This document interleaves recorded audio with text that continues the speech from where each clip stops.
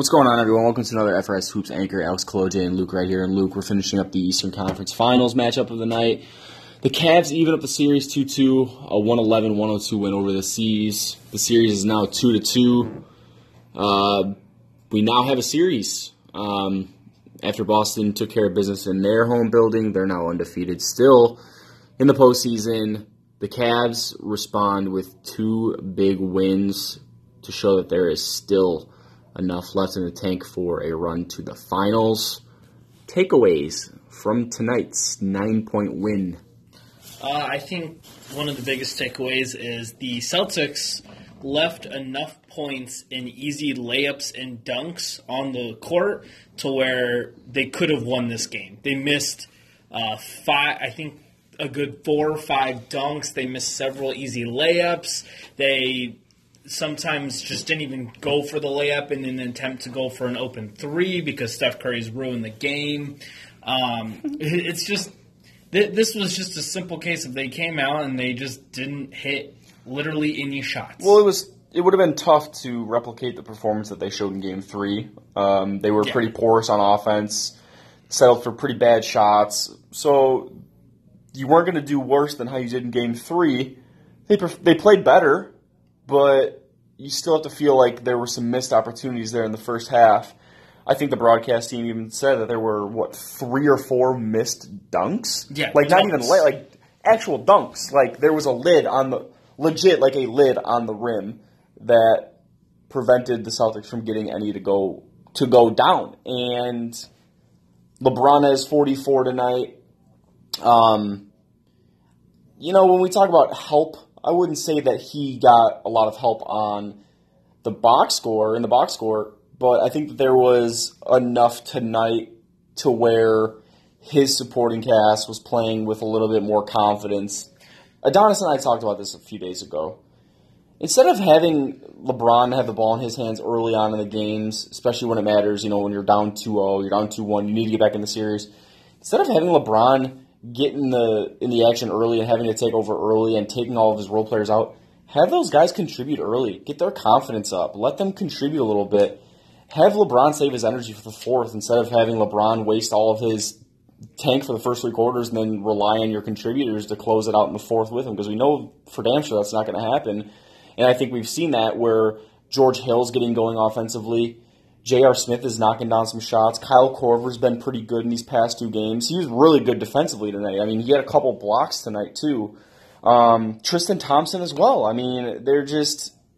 The key for this team going forward is, can you play with the same level of intensity that you've played with at home on the road? Because mathematically, you're going to need to get one in Boston. You're going to need to break a trend. Like I said, the Celtics are still undefeated at TD Garden.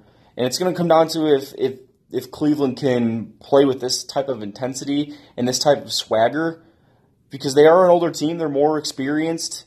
There are guys that have been in the postseason before. Can they play with that same type of experience, and can they play with that swagger on the road? Because we've talked about how bad this Cavs team is at times, and when they have their flaws exposed, they're a bad team. Like they're a tough team to watch when they don't get shots to fall or when they're not playing defense. I mean, we saw tonight how on the flip side how good this team could be with LeBron leading the charge. I just want you to take a guess here. How many Cavs players do you think scored more than 15 points outside of LeBron? 0. The closest you had was... Tristan at 13? Nope, Kyle at 14. Okay. And then you had Tristan at 13, you had Hill at 13. But I think the important thing to notice, though, is while none of them had more than 15 points, you saw 6 of 10 from Tristan Thompson, 6 of 9 from George Hill, nice. 4 of 7 from Kyle Korver. Larry Nance hit the one shot he took from the field, but he was 5 of 7 from the free throw line, so he was at least getting to the line. So you're seeing these players like they're not being efficient with they're not scoring a ton, but they're being efficient with their chances. Yeah. They're converting. Quality over quantity. Kevin Love and J.R. Smith were not very good. They were 3 of 12 and 3 of 9 respectively. They both contributed 9 points, but Kevin Love had 11 rebounds, and J.R. Smith had some rebounds. He had some assists. And his shots, you kind of remember all of them because they all actually at some point helped end the Celtics run or start a Cavs run. Yeah, I mean, it goes outside the box score. I don't think we need to buy into the fact that LeBron needs another 25-point scorer on a nightly basis. Even though the balance isn't all there, you have guys that are contributing in different ways. I mean, I entertain the idea of, hey, if we're looking for LeBron to have all this help, why not have him do everything offensively and just tell everybody else to play defense, you know? It just comes down to that. It comes down to finding sparks wherever you can, and I think for the Cavaliers, there is no clear recipe for success. We can't say LeBron needs to take over because he put up 42 points in Game 2 and they lost by 13. Mm-hmm. There are times when he has guys step up and they still can't win. So it just comes down to being a cohesive unit and playing in unison and honestly hoping that Boston stays cold. This is a team that finished second in the NBA in the regular season in three-point shooting, and they've held them to 27% in the last game and 32% this past game. So, you know, it's not going to stay that way forever. Boston's been really, really good at home. And again, this is going to have to be a team that takes care of business on the road at least once.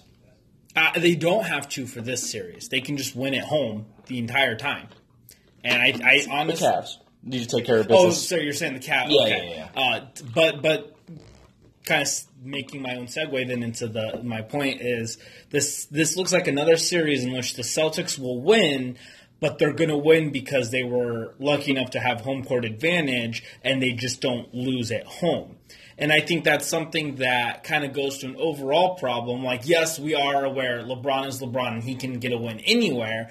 But if we think about it, you know, maybe if LeBron and the rest of the Cavs hadn't, you know, taken as many nights off or something and they'd managed to get a second or first seed in the East like a LeBron team should be able to do, you don't have to worry about winning in Boston. You can just win at home. And I think that's something that doesn't come up with is, yeah, LeBron might play well in Boston, but as everybody is aware, that doesn't mean his role players will. Well, I mean, we've seen it, too, in the first two games of the series. George Hill, J.R. Smith, they averaged 6 points combined in those first two games and were outscored by 30 points by Rozier and Jaylen Brown. And we know how Boston plays at home. We know how they feed off that energy. And, you know, I hate to use the cliche of the fans and how raucous it is, but you get a Boston run, and you're out of it in a blink of an eye. I mean, the game gets out of hand, and it seems more out of hand than it actually is because of how tough it is to play in that environment. So it will be interesting to see what, if any, game these two teams will win on the road. We're 2-2. They're both the home games. Let's see if LeBron can steal it from Boston or if Boston can win Game 6.